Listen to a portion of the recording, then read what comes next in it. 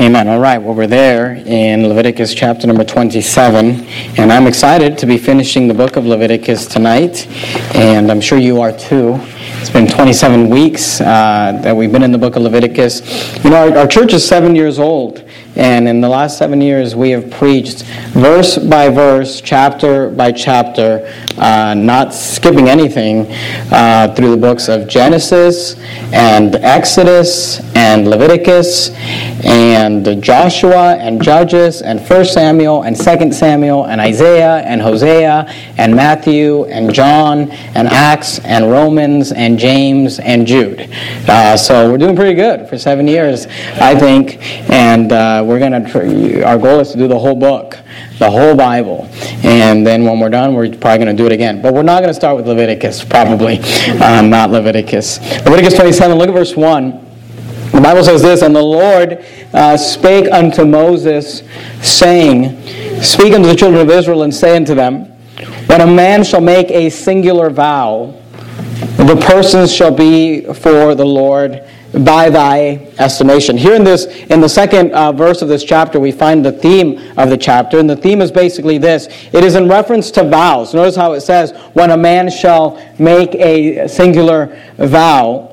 And then he says this at the end of the verse, he says, "For the Lord by thy estimation." Those are the two themes we see in this chapter. We see about how seriously God takes it when we make vows to Him, when we make a vow and when we commit something to Him. And then we also talk a lot in this chapter about estimations, about values of different things. And we start off here with the idea of the person. Notice what he says, when a man shall make a singular vow, the persons shall be for the Lord by thy estimation. So as we go through this chapter, what we're going to see is what God expects in regards to consecration of different things. And we start off with the consecration of the persons. When someone would make a vow unto the Lord, and they would vow either themselves or they would vow somebody else and offer them up to the Lord. Now, before we go any further, keep your place there. That's obviously our text for tonight. But go to 1 Samuel chapter number 1. Let me give you one example of this. And because one of the things about this chapter that I want you to understand is that God in Leviticus chapter number 27 is actually giving regulations in regards to people who make vows and do not keep them. When they offer a sacrifice unto God and then they change their mind or they take away from it. And you might ask yourself, well, why would anybody ever do that? Why would you make a vow to God and not keep it, or make a vow to God and not stick with it? But I want you to notice in 1 Samuel chapter number 1, the reason for that is because most of the vows that we make to God are often done when we are in an emotional state. You will find in Scripture that oftentimes people are making vows to God when they are emotionally hyped up, when they are emotionally out of control. And when we find ourselves in those situations, we often make vows and say things and make promises to God, and then God takes us up on that vow, and God meets the need, or God completes His end, and then we back off when the emotion has subsided, when the danger is gone, or when the situation has changed. Here in 1 Samuel chapter number 1, we find one example of that in the story of Hannah. Now, Hannah made a vow and kept it. So she did a great job. But I want you to notice that her vow was connected to her emotions. 1 Samuel 1, look at verse 11. The Bible says this about Hannah. 1 Samuel chapter 1, verse 11. "And she vowed a vow and said, O Lord of hosts, if thou wilt indeed look on the affliction," notice the emotion there, "on the affliction of thine handmaid, and remember me, and not forget thine handmaid, but will give unto thine handmaid a man-child, then I will give him unto the Lord all the days of his life, and there shall no razor come upon his head." So here we have Hannah, who is barren, who couldn't have children, and she's pleading with God and saying, "God, if you give me a child, I'll return him back to you. I'll give him back to you." And she literally did take Samuel back to the temple and gave him to Eli, the high priest, and returned him back. But we see here a vow that's made out of emotion. Another example of this, and you don't have to turn there, you can go back to Leviticus, but you know the famous story of Jephthah, the judge, who finds himself getting ready to go into a battle. The odds don't look well for him, and he's saying, Lord, if you give me the victory, I will sacrifice the first thing that comes out of my house. And of course, the Lord does give him the victory. And what's the first thing that comes out of his house? His daughter. And he ends up having to sacrifice her. And that's a whole other story, and we won't go into those details. But I want you to notice that those are kind of radical stories, which is why they come out in Scripture and we remember them. But here in Leviticus 27, God is saying, if you find yourself in that emotional state where you're in an emergency room, and your child is sick, and you say, Lord, if you let him live, I'll return him back to you. Or Lord, if you get me out of this jam, I'll give you my life. And we don't like those terms when it comes to salvation. Of course, salvation is not giving your life to God. Salvation is the fact that the Lord Jesus Christ gave his life for you. Amen. But as Christians, once you're saved, you ought to give your life to God. The Bible says, Christ who is our life. And we should give ourselves. And we often find ourselves saying that. If you get me out of this jam, Lord, I'll serve you. If you get me out of this jam, I'll get back to church. If you fix this for me, I'll make things right. But here's what happens is usually people say, Lord, if you just work this out, I promise I'll be in church every Sunday. I'll start giving. I'll start doing this. Or I'll start having Bible time. I'll quit that sin. I'll quit this sin. And we make those emotional commitments to God, but we often have no really intention of ever keeping them. But in the Levitical law, God would say, no, if you commit your life, if you say, I'm going to give my child to you, Hannah, I'm going to give the sacrifice that comes out of you, out of my house, I'm going to give you my life, Lord, help me in this situation, then he actually expected you to do something with it. Notice what he says. Look at Leviticus 27 and verse 3. The Bible says this, and thy estimation shall be of the male. So he starts going through and he says, look, if you make a vow to God, he says, there's an estimation there. There's a value. He says, and thy estimation shall be of the male from 20 years old, even unto 60 years old. Even thy estimation shall be 50 shekels of silver after the shekels of the sanctuary. So he tells us here, if you're a male between the ages of 20 and 60 years old, you can't go to church and get emotional and say, I'm giving my life to God. See, when they would do that in the Old Testament, then God would say, okay, well now I'm expecting something from you. What are you, 20 years old? You're 25 years old? You're between 20 and 60 years old? You're a male? 50 shekels. That's what it costs. And they would give these sacrifices because, see, it wasn't enough to just cheaply say, I'm giving my life to God. I'm offering myself to the Lord. No, they had to actually back it up financially. And God expected me to tell them, here's the cost. You want to offer yourself to me? He doesn't take, human sacrifices in the sense that he would have them be put to death. Romans talks about giving ourselves as a living sacrifice, but here they would have to actually make a financial contribution. Notice verse 4, and if it be a female, so female between 20 years old and 60 year old, then thy estimation shall be 30 shekels. So you have a male between 20 and 60, 50 shekels. You have a female between 20 and 60, 30 shekels. Notice verse 5. And if it be from 5 years old even unto 20 years old, then thy estimation shall be of the male 20 shekels, and for the female 10 shekels. So if you have a male, you got a 20 to 60 male, 50 shekels. 20 to 60 female, 30 shekels. 5 years old to 20 years old male was 20 shekels. 5-year-old to 20-year-old female, 30 shekels. Now let me just make a couple of comments here, because people often look at these verses and they're like, I can't believe that God would, 50 shekels on a male and 30 shekels on a female, and God is, such a male chauvinist and blah, blah, blah. But here's the thing. The value is based on what someone would earn in an agricultural society. So the value goes highest up to a male 20 and 60 years old because you're going to get the most out of them working on a farm. That's where they're getting the value set from. So you got 50 shekels for a 20 to 60 year old and 30 shekels for a female 20 to 60 years old. And here's the thing. People say like, oh, God is such a male chauvinist. Well, look, before you start getting mad at God, why don't you get mad at the whole American society? Because isn't it just a known fact in America that men make more money than women? And people act like, well, that's the worst thing in the world. And you know what I think is, I think women should make nothing. I think they should be keepers at home, like the Bible says. I think they should be with their families and raising their children. But people act like, oh, that's so terrible. But look, we live in a worldly, liberal society, and even in our homo-loving, transgender-accepting society, they still pay men more than women. So before you get mad at God and say, well, I can't believe that God would value men more than women. Look, I hate to break it to you, but do you understand that men have more upper body strength than women? They're going to work harder on a farm. That's the whole point. That's what he's saying. So it's not this thing about one's worth more. Look, we were all made in the image of God. Right? If you killed a woman, you know what you got? The death penalty. Because there's value to life. But here, the values are set on your worth. And by the way, we have that here today. I mean, we live in that society. Some of you make a certain amount an hour, and there's others of you that make less an hour. Why? You get mad and you're like, well, it's the government, it's the culture, it's the state. No, it's because that's what you're worth. Because if you could get paid more, you would get paid more. If you had the degree, if you had the education, if you had the skill, if you had the ability, if you had those things, you'd get paid more.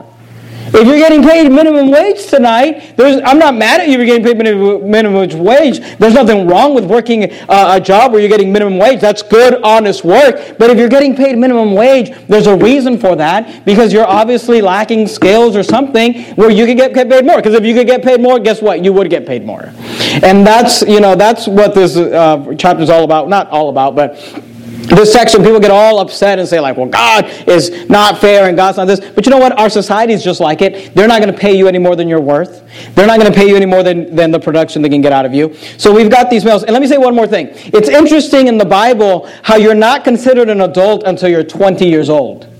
You weren't allowed to go out to battle until you were 20 years old. You weren't numbered with the men until you were 20 years old. My wife and I were recently watching a documentary, and the documentary was stating the fact that the human brain, most of the brain is made up of gray matter, but there's white matter in the brain also that actually connects. So you've got the different parts of the brain. The white matter actually connects things together, which you can have the intelligence, but if you can't make the connections, there's nothing, you can't work it all out. And what's interesting that they found about the white matter in the brain is that it doesn't finish developing until you're 20 years old. So it's kind of interesting that God doesn't acknowledge someone as an adult until they're 20 years old because their brain's not done developing. That's my evolution lesson for tonight.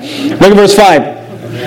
5 years old to 20 years old, you got 20 shekels for the male, 10 shekels for the female. Look at verse 6. And if it be from a month old, even unto 5 years old.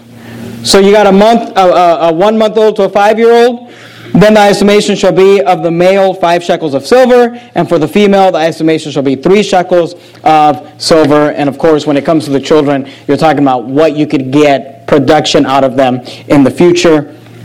Let's see, verse number 7. And if it be from 60 years old and above, so now we're going to retired. If it be a male, then thy estimation shall be 15 shekels, and for the female, 10 shekels. Now notice verse 8. And if he be poor, then thy estimation. So the person, male, female, no matter what age, they're poor and they can't pay that. Then he shall present himself before the priest, and the priest shall value him according to his ability. Oh, you're so messed up. No, that's what they do.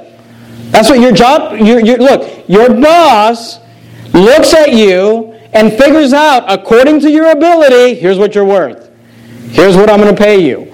And if you think you should get paid more, then maybe you need to develop better skills or become a better worker or go start your own business or whatever. We live in, we still live in a country where you can make money and do great things in that way. But notice what it says. But if you be poor, Then by estimation, then he shall present himself before the priest, and the priest shall value him according to his ability. That vowed shall the priest value him. So the idea is this: if you couldn't afford that, then you'd go to the priest and say, I can't afford that. And they would look at you and say, well, what can you afford? And they work with you. And here's the point, that God wanted everyone to be able to offer themselves unto the Lord and to say, hey, I want to give myself to God. But here's what I want you to understand. When these people said, I'm giving my life to God, it was different than when you and I say it in the New Testament local church. Because you know what you and I mean in the local New Testament church when we say, I'm giving my life to God? You know what most of us mean? Absolutely nothing.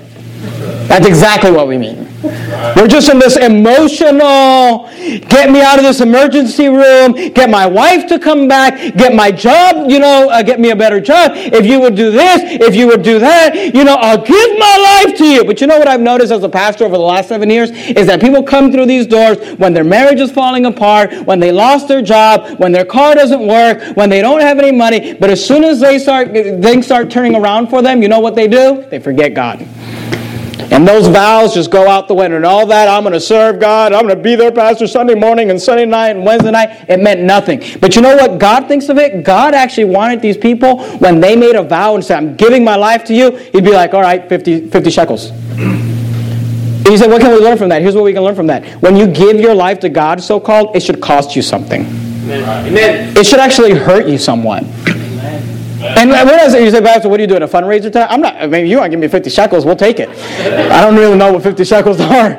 But here's what I'm saying, though. It should hurt you. When you commit your quote-unquote life to God, why don't you actually commit something that's going to hurt you? You're going to say, I'm going to be there every week, and I'm going to mean it. Or I'm going to be there out soul winning, and I'm going to mean it. See, we see here that God is teaching that if you give a vow to Him, it should cost you something. It should hurt you. It should actually be where you're giving him something. Not where you're just, in a frenzy, in an emotional state, or you're, hyper-spiritual. That was such a great sermon, Pastor. I'm giving my life to Jesus. And it's like, we haven't seen you in church in 3 weeks. Yeah. We make these vows to God and they mean nothing. And God wants them to actually mean something. So we see the value or the consecration, first of all, of a person. But secondly, in this chapter, we see the consecration of animals. Notice verse 9.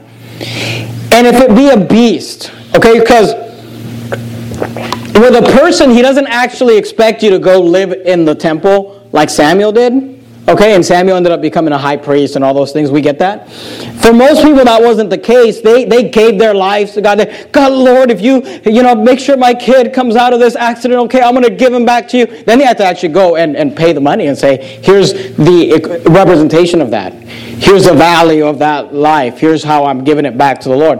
But then with the consecration of animals, it's a little different. Notice verse 9. And if it be a beast, whereof men bring an offering unto the Lord. So they're bringing a beast to the Lord. They're bringing an animal to the Lord to offer it as an offering. All that any man giveth of such unto the Lord shall be holy. Now he begins to talk about this. He says, he shall not alter it, nor change it. He said, well, what is God talking about there? Here's what he's talking about. Where someone, again, usually in an emotional state, and an emotional frenzy, they're feeling really spiritual, they're feeling really guilty, and they're not saying, Lord, if you get my baby out of the, ER, I'm going to give him to you, and we're going to start going to church every week. They're not saying that, but now they're saying, Lord, I'm going to give you this animal, and I'm going to give you this possession, and I'm going to give you this. But you know what? People will often commit things to God, and then decide to take it back, and then decide to change their mind. Notice what God says about that, verse 10. He shall not alter it, nor change it. He says, you don't get to change your mind. He says, a good for a bad, or a bad for a good, and if he shall at all change beast for beast, then it and the exchange thereof shall be holy. Now, understand what he's saying here, okay? Let's define some words. When he says good and bad, in our King James Bible, usually when we think of the word good and bad, we think of moral, immoral, holy and sinful. In our King James Bible, good and bad is simply talking about value. That's what this whole chapter is about, the estimation, the value of something. Not that it's immoral just if it has a good value, if it has a bad value. Just real quickly, go to 2 Corinthians chapter number 5. Let me make this connection to another part of Scripture. But the Bible says that we have to compare spiritual things with spiritual. And we need to allow the Bible to be its own dictionary. And it's very clear from Leviticus 27, if you haven't seen it already, we'll see it more as we go back to it, that good and bad is just talking about value. Is it worthless? Is it worth something? Not sin or not sin, not moral or immoral. What's interesting about that is in 2 Corinthians chapter number 5 and in verse number 10, the Bible says this, "For we must all appear before the judgment seat of Christ." Okay, now, this is the only judgment that believers will face God at, or the Lord Jesus Christ at. There are two judgments, the judgment seat of Christ, the great white throne. We will never stand at the great white throne. If you're saved, if your name's in the Lamb's Book of Life, you will not be judged at the great white throne. Only unbelievers will be judged there. They will be judged for their works, and they will be cast into hell, because there is none righteous, no, not one. Because there's none that doeth good, because there's no one, because we all come short of the glory of God. They will be judged for their works, and they will be found wanting. And they will die and go, and they will be cast into the lake of fire. The judgment seat of Christ is the judgment where believers will stand. You will stand at the judgment seat of Christ. I will stand one day at the judgment seat of Christ. Notice how we will be judged. "For we must all appear before the judgment seat of Christ, that everyone may receive the things done in his body according to that he hath done, whether it be," notice these words, "good or bad." Now, a lot of times people will preach this and say, see, you're going to stand at the judgment seat of Christ, and you're going to have to give an account for your sins. Everything you did, whether it was good or whether it was bad. But there's a problem with that. The problem with that is that the Bible teaches that when you got saved, God separated you from your sins as far as the east is from the west. Amen. He says He forgot your sins. He says He will never remember your sins. He says He will never bring them up to you again. He says they've been washed. In fact, they've been redeemed. They've been paid for. They were put on the Lord Jesus Christ. He took them down to hell. They've been paid for. They're done. So does it really make sense that after all of that, then we're going to stand before Jesus and He's going to say, remember when you were 6 years old and you stole that Kit Kat bar? Remember when you did this and remember when you did that? See, the judgment seat of Christ is not to judge us for our sins, because if you're saved, you'll never be judged for your sins. The judgment for your sins has been accomplished through the Lord Jesus Christ. So what will you be judged for here? You will be judged for your works, yes, but not whether they were sinful or holy. The good and bad there is talking about the value. You're going to be judged whether the works and the things you did on this earth, whether they were wood, hay, and stubble, or whether they were, gold and silver and precious stones. I mean, what's more valuable, gold or wood? What's more valuable, diamonds or hay? Now, hay's not sinful. Wood's not sinful. But it's not valuable. And that's why we need to make sure we live our lives with an eternal purpose. We need to make sure we live our lives doing things and being involved in things that actually matter. Look, if you give your whole life to the NFL, I love the 49ers, and I love the Raiders, and I love all these people. I'm just going to, every Sunday, I'm going to not go to church, I'm going to watch them and worship them. And you say, oh, the NFL is not sinful. Yeah, right. With all their little cheerleaders and all their little, beer ads. Right. You're going to tell me it's not sinful? But even if it wasn't, you know what it is? It's a big waste of time. Amen. It's worthless. And you're going to get to heaven one day, and God's going to take all your little sports and throw them in the fire and be like, oh, it turns out it was wood, hay, and stubble. Right. And you know what fire does to it? It burns it up. Because you will be judged for the things that were done in your body, whether they were good, valuable, or bad. And we use those terms even today. Go back to Leviticus. When you say, like, the milk went bad. Okay, it's not that the milk got backslidden. It's that the milk is no longer valuable, right? It's just you can't use it anymore. Leviticus 27. Look at verse number... we'll go back to... Look at verse 10. And he shall not alter it, nor change it. He says, look, You don't get to change your mind. Once you've made a vow to God, once you said, I'm going to give you that beast, I'm going to give you that animal, I'm going to give it, he shall not alter it nor change it, a good for a bad. Because here's what happens is you say, I'm going to give God that ox. And then you're like, man, that ox, actually, that ox is a pretty nice ox. I think I'm going to give God this other ox, that's blind and maimed.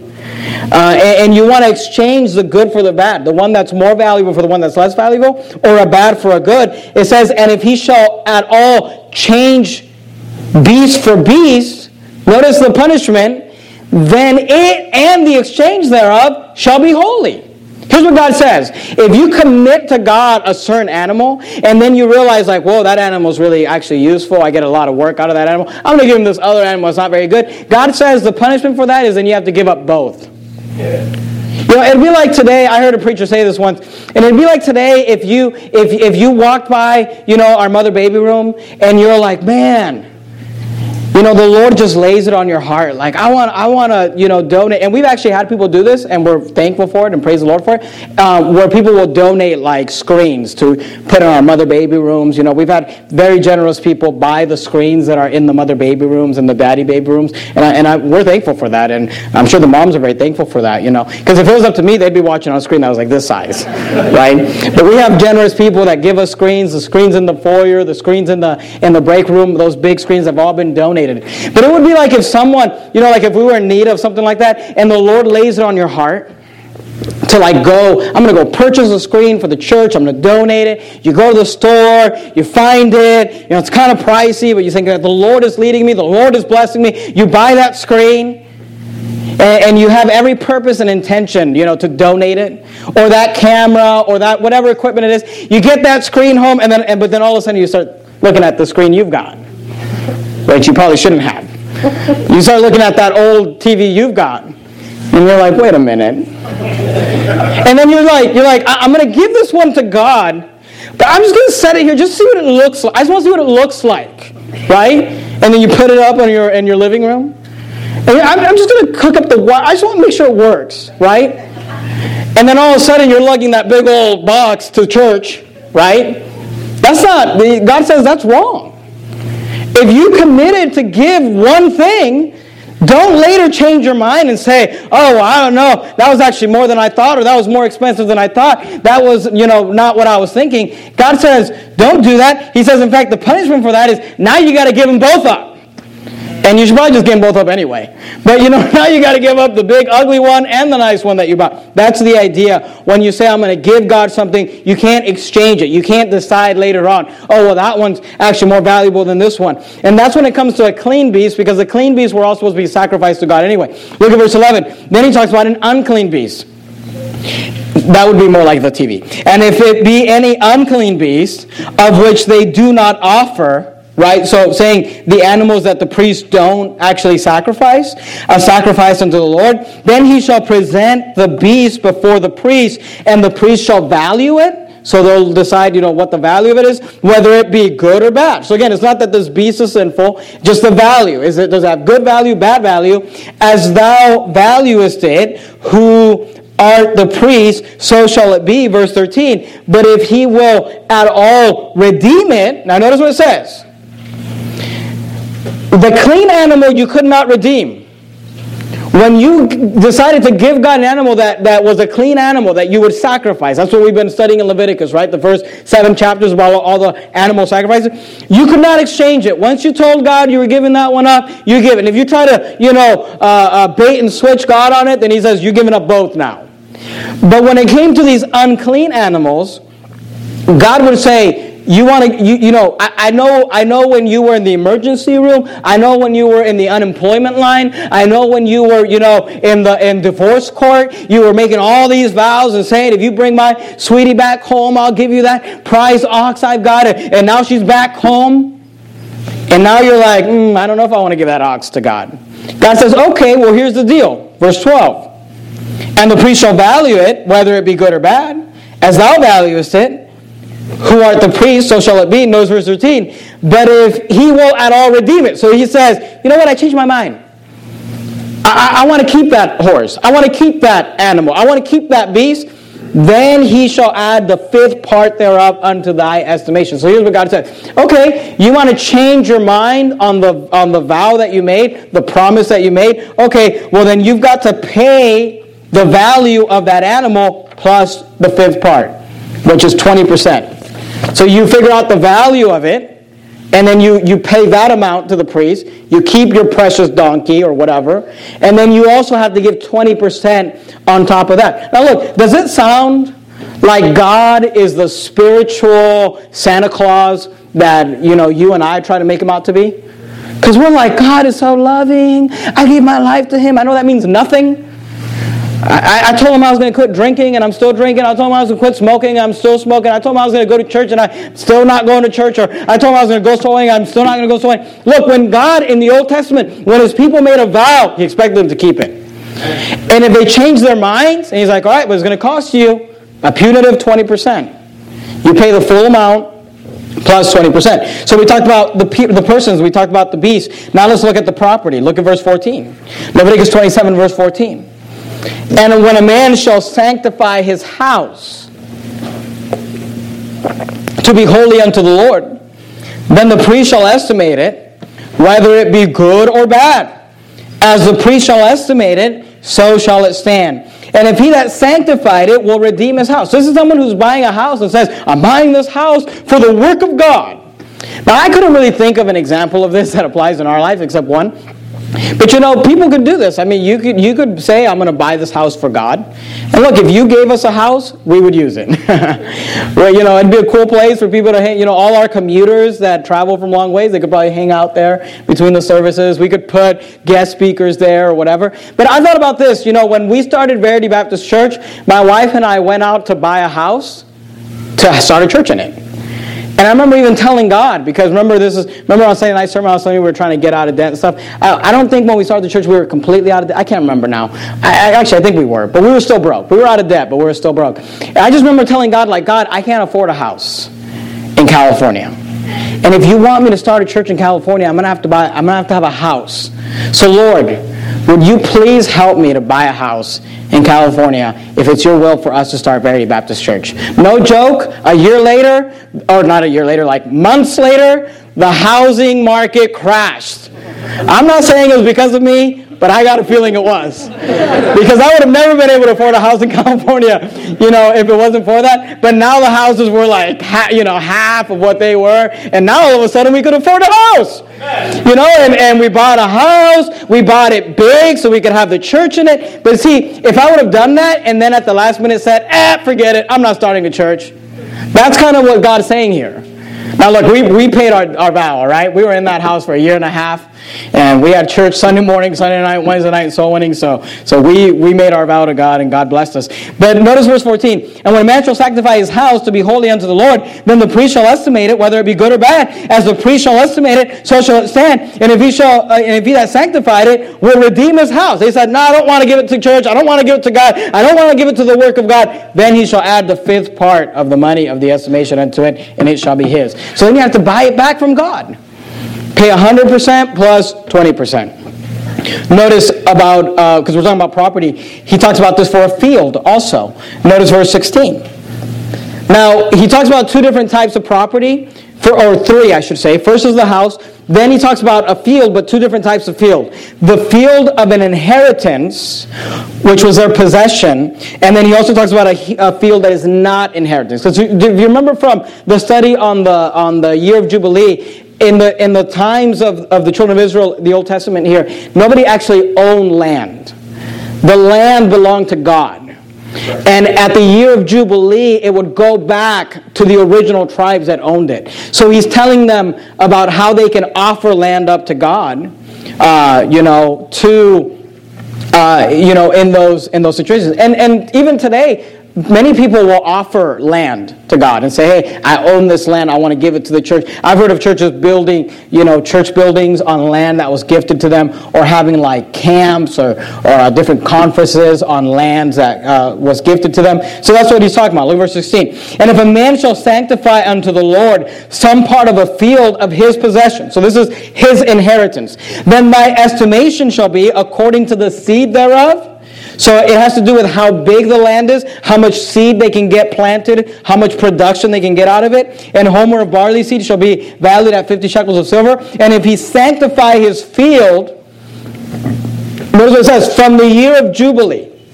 Now what that means is, if you consecrate it to God on the year of Jubilee, meaning we just reset, there's 49 years, to the next Jubilee. According to thy estimation, it shall stand. So, if you're on the year Jubilee, you got 49 years that you're going to have the land based on that amount of time and how big the land is, how much seed you can get into it, how much it produces. That's how you value it. Notice verse 18. But if he sanctify his field after the Jubilee, so the Jubilee is already passed, then the priest shall reckon, the word reckon means calculate, unto him the money according to the years that remain, even unto the year of the Jubilee. Because what happens at the year of Jubilee? The land goes back to the original owner. So, if you're doing it halfway through the Jubilee, then you figure out how many years are left to the next Jubilee. It's 25 years, it's 35 years, whatever it might be. And it shall be abated. The word abated means reduced or lessened from thy estimation. And if he that sanctified the field will in any wise redeem it. So the guy changes his mind. So I told the priest they could have this land, and I was going to give it to them, but now I'm changing my mind. And it might not even be a bad change. Maybe, things didn't work out, and now he needs the land. He has to work it because business didn't go well on other parts or whatever. If for whatever reason, if for field with any wise redeem it, notice the rule, then he shall add the fifth part of the money of thy estimation unto it, and it shall be assured to him. So, again, you have somebody committing that they're going to give a field to God. They change their mind. Now they've got to give that amount plus the fifth part, plus 20%. And again, the idea is you don't get to give something to God and then take it back. If you commit something to God, you have to give it to him, or you have to give him 100% plus 20%. Look at verse 20. And if he will not redeem the field. So now we're talking about a field that he's not even going to redeem. Meaning he's not going to buy it back and give back the 20%. Or if he have sold the field to another man.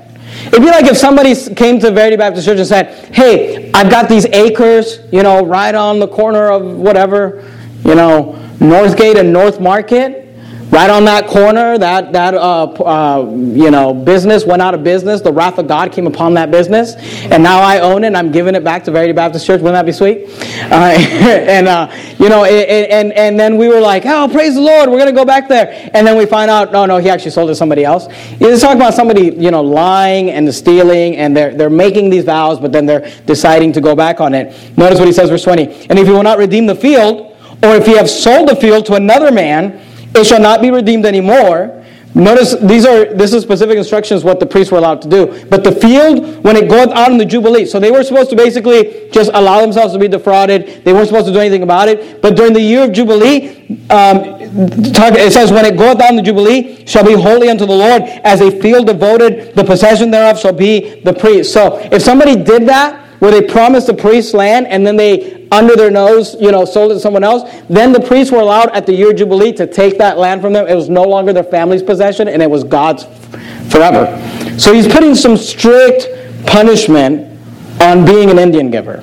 On saying I'm going to give something to God, and then taking it back. And you can say like, well, I don't know that would ever happen. Okay, go to the book of Acts. Let me show you a possibility that would seem more like the society you and I live in. Acts chapter number 5. You got Matthew, Mark, Luke, John, Acts. Acts chapter number 5. And look at verse number 1. Here we have a story of someone making a vow. And notice it's based on emotion as well. Acts chapter number 5. Look at verse 1. But a certain man named Ananias, with Sapphira his wife, sold a possession, right? They sold land and kept back part of the price. His wife also being privy to it, meaning she knew that this was going on, and brought a certain part and laid it at the apostles' feet. So they sold land, and then they took that amount, and they didn't take the full amount. They brought a certain part, so a part of it, and laid it at the apostles' feet. And you say, well, what's wrong with that? Nothing's wrong with that. None in the world wrong with that. Until verse 3. But Peter said, Ananias, why has Satan filled thine heart to lie to the Holy Ghost and keep back part of the price of the land? Notice verse 4. Whilst it remained, was it not thine own? And after it was sold, was it not in thine own power? Why hast thou conceived this thing in thine heart? Thou hast not lied unto men, but unto God. You say, what's going on here? Here's what's going on. Ananias and Sapphira said, we're going to sell this property we have, and we're going to give it all to God. And then they put a for sale sign on it. And then they sell it. And then they get the money. And they're sitting there in their house looking at the money, and they're thinking, there's a lot of money. Maybe we overcommitted here a little bit. Maybe let's take only part of it, but here's the problem. And the wife would say, well, but we told them we're going to give it all. And they say, let's just lie. Let's just say this is all we got for it, and keep back part of it. Now here's what's interesting. Look at chapter 4 and verse number 34. Last part of chapter 4. The church of Jerusalem is going through a lot of trials and tribulations at this time. The Bible says, neither was there any among them that lacked. For as many as were possessors of lands or houses sold them and brought the prices of the things that were sold. They're going through a lot of trials and tribulations, and they're seeing some Christian generosity, where people are selling property and giving it so that they can help their fellow, brother in need. Look at verse 35. And laid them down at the apostles' feet, and distribution was made unto every man according as he hath need. And Joseph, who by the apostles was surnamed Barnabas, which is being by interpretation the son of Consolation, a Levite, and of the country of Cyprus, having land, sold it, and brought the money, and laid it at the apostles' feet. So, here's what's going on. All these people are genuinely, Joseph, Barnabas, genuinely selling property, laying it at the apostles' feet, saying, I'm bringing this to the Lord. And you know what happened to Ananias and Sapphira? They got emotional and a little spiritual. They said, we'll sell our property too. But you know what? They had no intention of actually going through with it. And they gave only part of it and lied. And Peter's telling them, Peter is saying, look, whilst it remained, was it not thine own? And after it was sold, was it not in thine own power? He's saying, nobody forced you. It was your property. You didn't have to sell it. You didn't have to give it. That's why I always try to tell people. People act like, oh, you guys are in a cult. The pastor of the church is this cult leader and just controls people. You know what? If Verity Baptist Church is a cult and I'm a cult leader, then this is the most failure of a cult church, that's ever existed. I mean, Jim Jones would be ashamed to just put us in the same classification. Because, everyone wants to accuse me about being a cult, but yet I can't control. It seems like I can't control anybody. People can just meet together in groups, talk crap about me, talk crap about my wife, talk crap about the church all day long, and I can't stop them. I can't control them, but I'm the cult leader? No, I'm not a cult leader. That's why I can't control them. Amen. That's why they do what they want.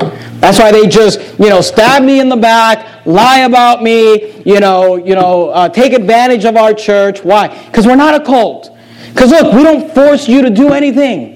Amen. The 70, 80 soul winners that show up, no one puts a gun to your head and says, you showing up for soul winning. Drink this Kool-Aid. Nobody says that. You show up if you want.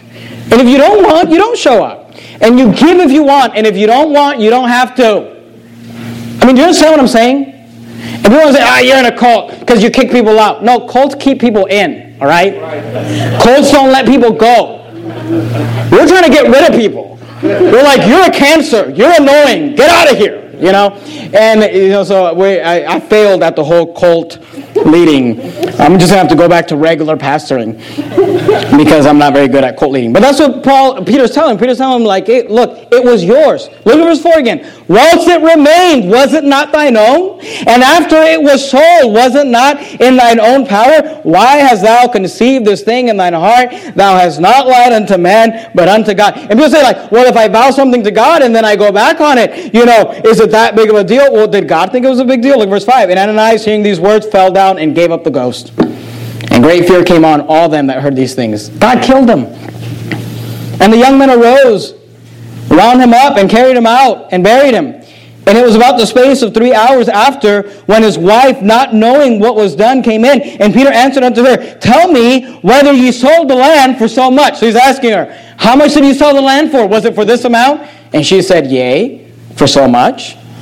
Then Peter said unto her, how is it that ye have agreed together to tempt the Spirit of the Lord? Behold, the feet of them which have buried thy husband are at the door, and shall carry thee out. Then fell she down straightway at his feet, and yielded up the ghost. And the young men came in and found her dead, and carrying her forth, buried her by her husband. And great fear came upon all the church, and upon as many as heard these things. So there you go. Does God think it's a big deal to lie and to say, I'm going to give a certain amount and then not? He thinks it's a big deal. That's what Leviticus 27 is all about. Go back to Leviticus 27.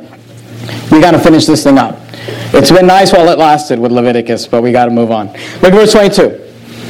Now we're going to talk about the field that's not an inheritance. And if a man sanctify unto the Lord a field which he hath bought, that's not an inheritance, which is not of the field of his possession, so does not belong to his family, to his tribe, then the priest shall reckon, meaning calculate unto him the worth of thy estimation, even unto the year of Jubilee, and he shall give thine estimation in that day as a holy thing unto the Lord. In the year of the Jubilee the field shall return unto him, whoever it was of whom it was bought, even to him to whom the possession, the inheritance of the land did belong. And that's what we've studied about the year of Jubilee. It goes back to the original tribe that inherited, and I'm not going to preach that sermon, but it was all to keep greedy people from just monopolizing the entire land and enslaving everybody. And all thy estimation shall be according to the shekel of sanctuary, 20 gerahs shall be the shekel. Now look at verse 26. We talked about all the things that you can consecrate unto the Lord. The people, the animals, the land. Now he talks about things you cannot consecrate to the Lord. Verse 26. And the firstling of the beasts.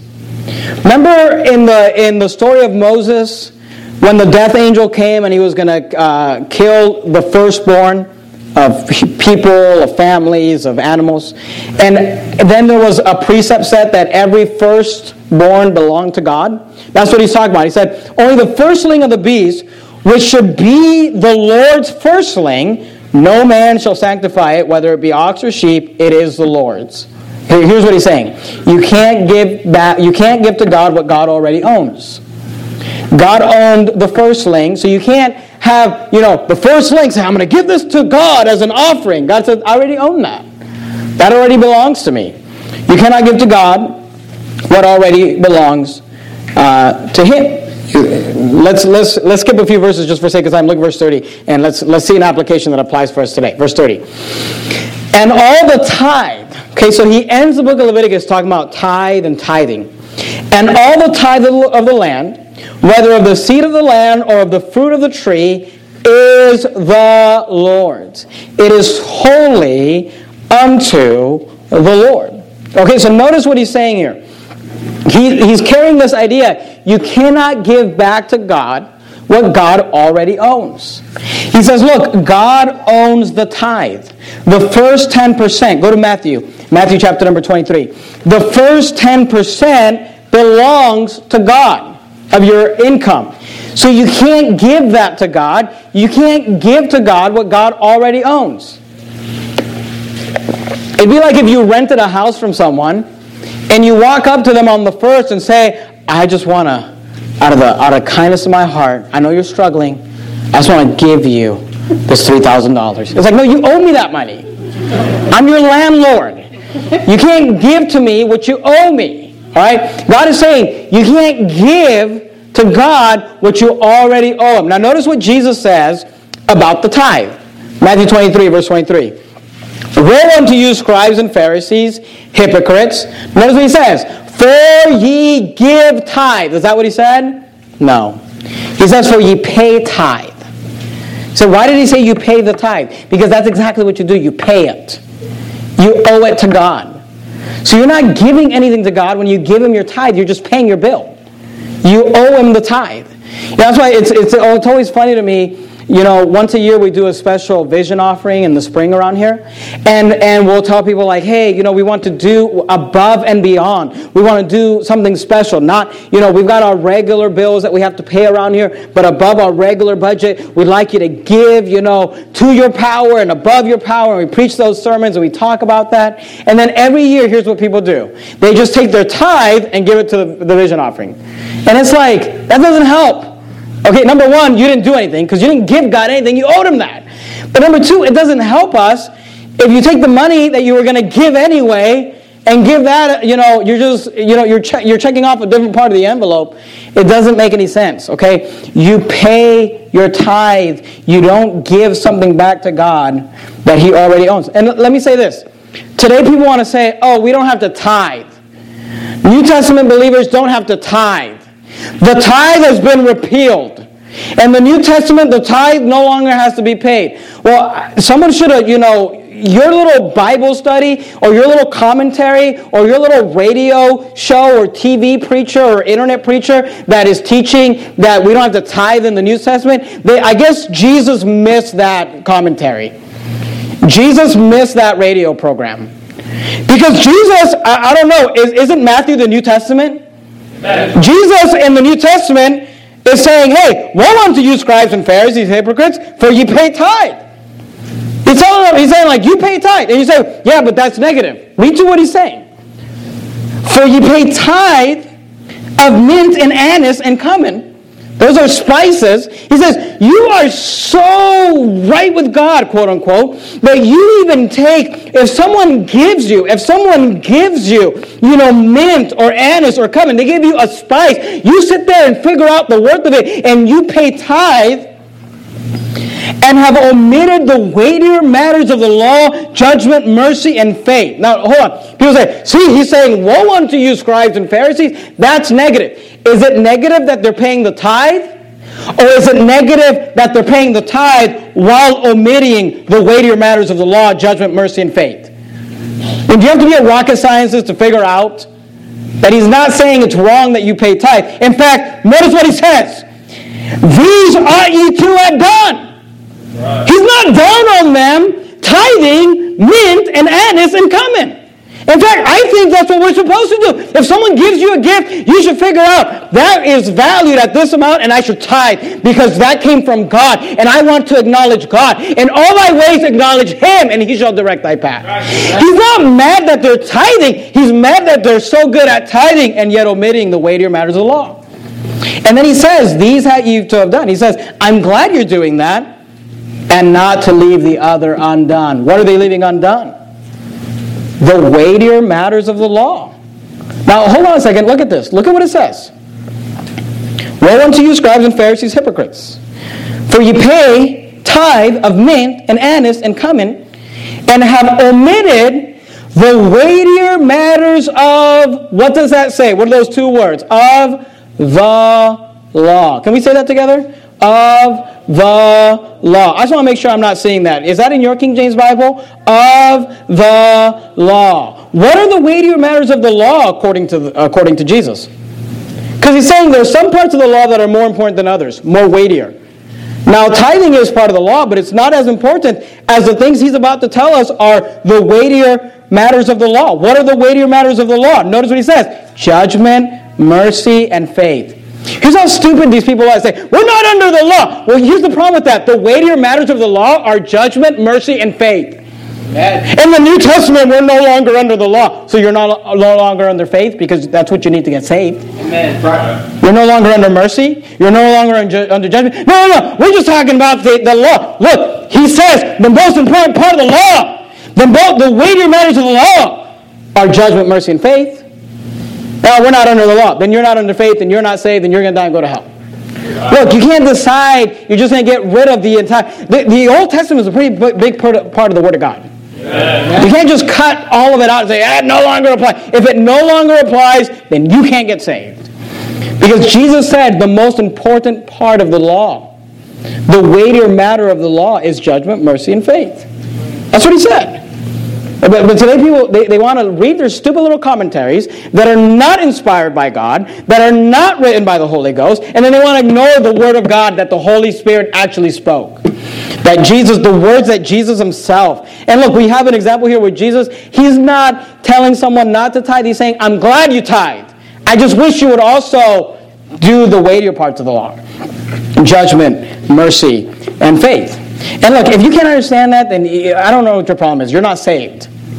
I mean, how hard is it for you to look at that and for that to make sense if you've got the Holy Spirit living inside of you? Go back to Leviticus 27, look at verse 30. The Bible says the natural man receiveth not the things of the Spirit of God. And, I'm sick and tired of where you just tell people, here's what the Bible says, just over and over and over, verse after verse after verse, you explain to people, here's where it says it, here's where it says it, here's where it says it, and they're like, well, I read this book.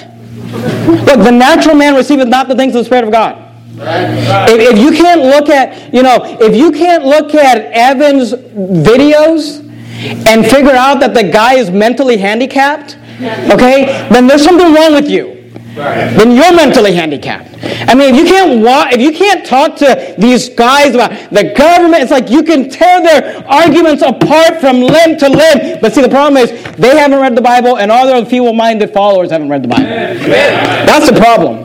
And look, if you can't figure it out, then just get out. Then we don't need you here. Then just go. Because I'm sick and tired of people, my little commentary, my little group, or my little circle, you're an idiot. Look, show me what the Bible says. Show me what the Word of God says. That's all I care about. That's all I've ever cared about. He says, notice verse 31, and if a man will at all redeem out of his tithes, he shall add thereto the fifth part thereof. So let me just give you the last application here. If you say, man, I got a tithe tonight, this week, but I need that, I want to do this other thing, and you want to keep that, God says, okay, you can do that, but here's the thing, you have to pay it back 100% plus 20%. Look what he says, verse 31. And if a man will at all redeem out of his tithes, he shall add thereto the fifth part thereof.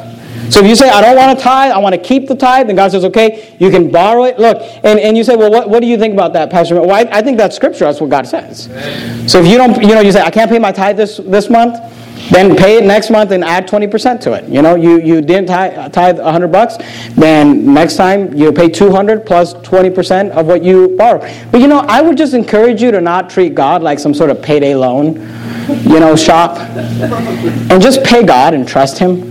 And just have faith in God and have faith in the Lord that He will take care of you. Verse 32, and concerning the tithe of the herd or of the flock, even of whatsoever passeth under the rod, the tenth shall be holy unto the Lord. And the idea here is that you don't get to choose what you give to God when it comes to 10%. It's just the first 10%. They would put a rod out, and the first 10 of the 100 animals that went under it belong to God. Verse 33, he shall not search whether it be good or bad, neither shall he change it. And if he change it at all, then both it and the change thereof shall be holy. It shall not be redeemed. These are the commandments which the Lord commanded Moses for the children of Israel in Mount Sinai. And here's what he's saying. He's saying if you want to borrow the tithe, then God says you can do that, but you got to pay it back completely, 100%, and then give 20% on top of that.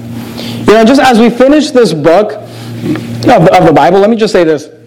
Leviticus is a book that people often mock at. As Christians, to mock at Christians. They'll say, oh, you believe the book of Leviticus. We spent the last 27 weeks in Leviticus, and what I found is that it's extremely applicable to us today. Amen. And that God expects, and there are parts of it that don't apply, but you know what? You say, well, how do you know the parts that don't apply? Here's how you know it. When you get to the New Testament and God says, hey, this part doesn't apply anymore. Amen. All right? If He didn't say that, then you don't get to make that up. Amen. You don't get to just make up like, I don't like this part, and I don't like this part, and I don't like that part. If He says the Sabbath no longer applies, then guess what? The Sabbath no longer applies. If He says that we don't have to make animal sacrifices, then guess what? Then we don't have to make animal sacrifices. If He says pay your tithe, then guess what? Pay your tithe. Because that's what he said. You know, the Bible says this, all Scripture is given by inspiration of God. And is profitable for doctrine, for reproof, for correction, for instruction in righteousness. Why? That the man of God may be perfect, thoroughly furnished unto all good works. So don't ignore books like this.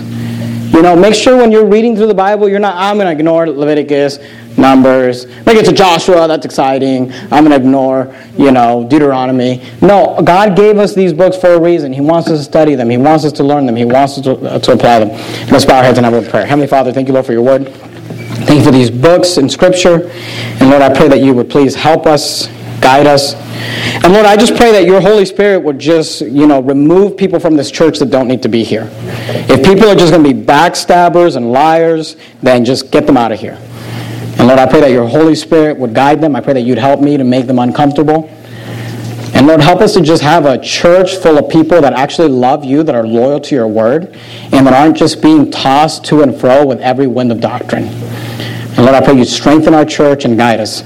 In the name of Christ we pray. Amen.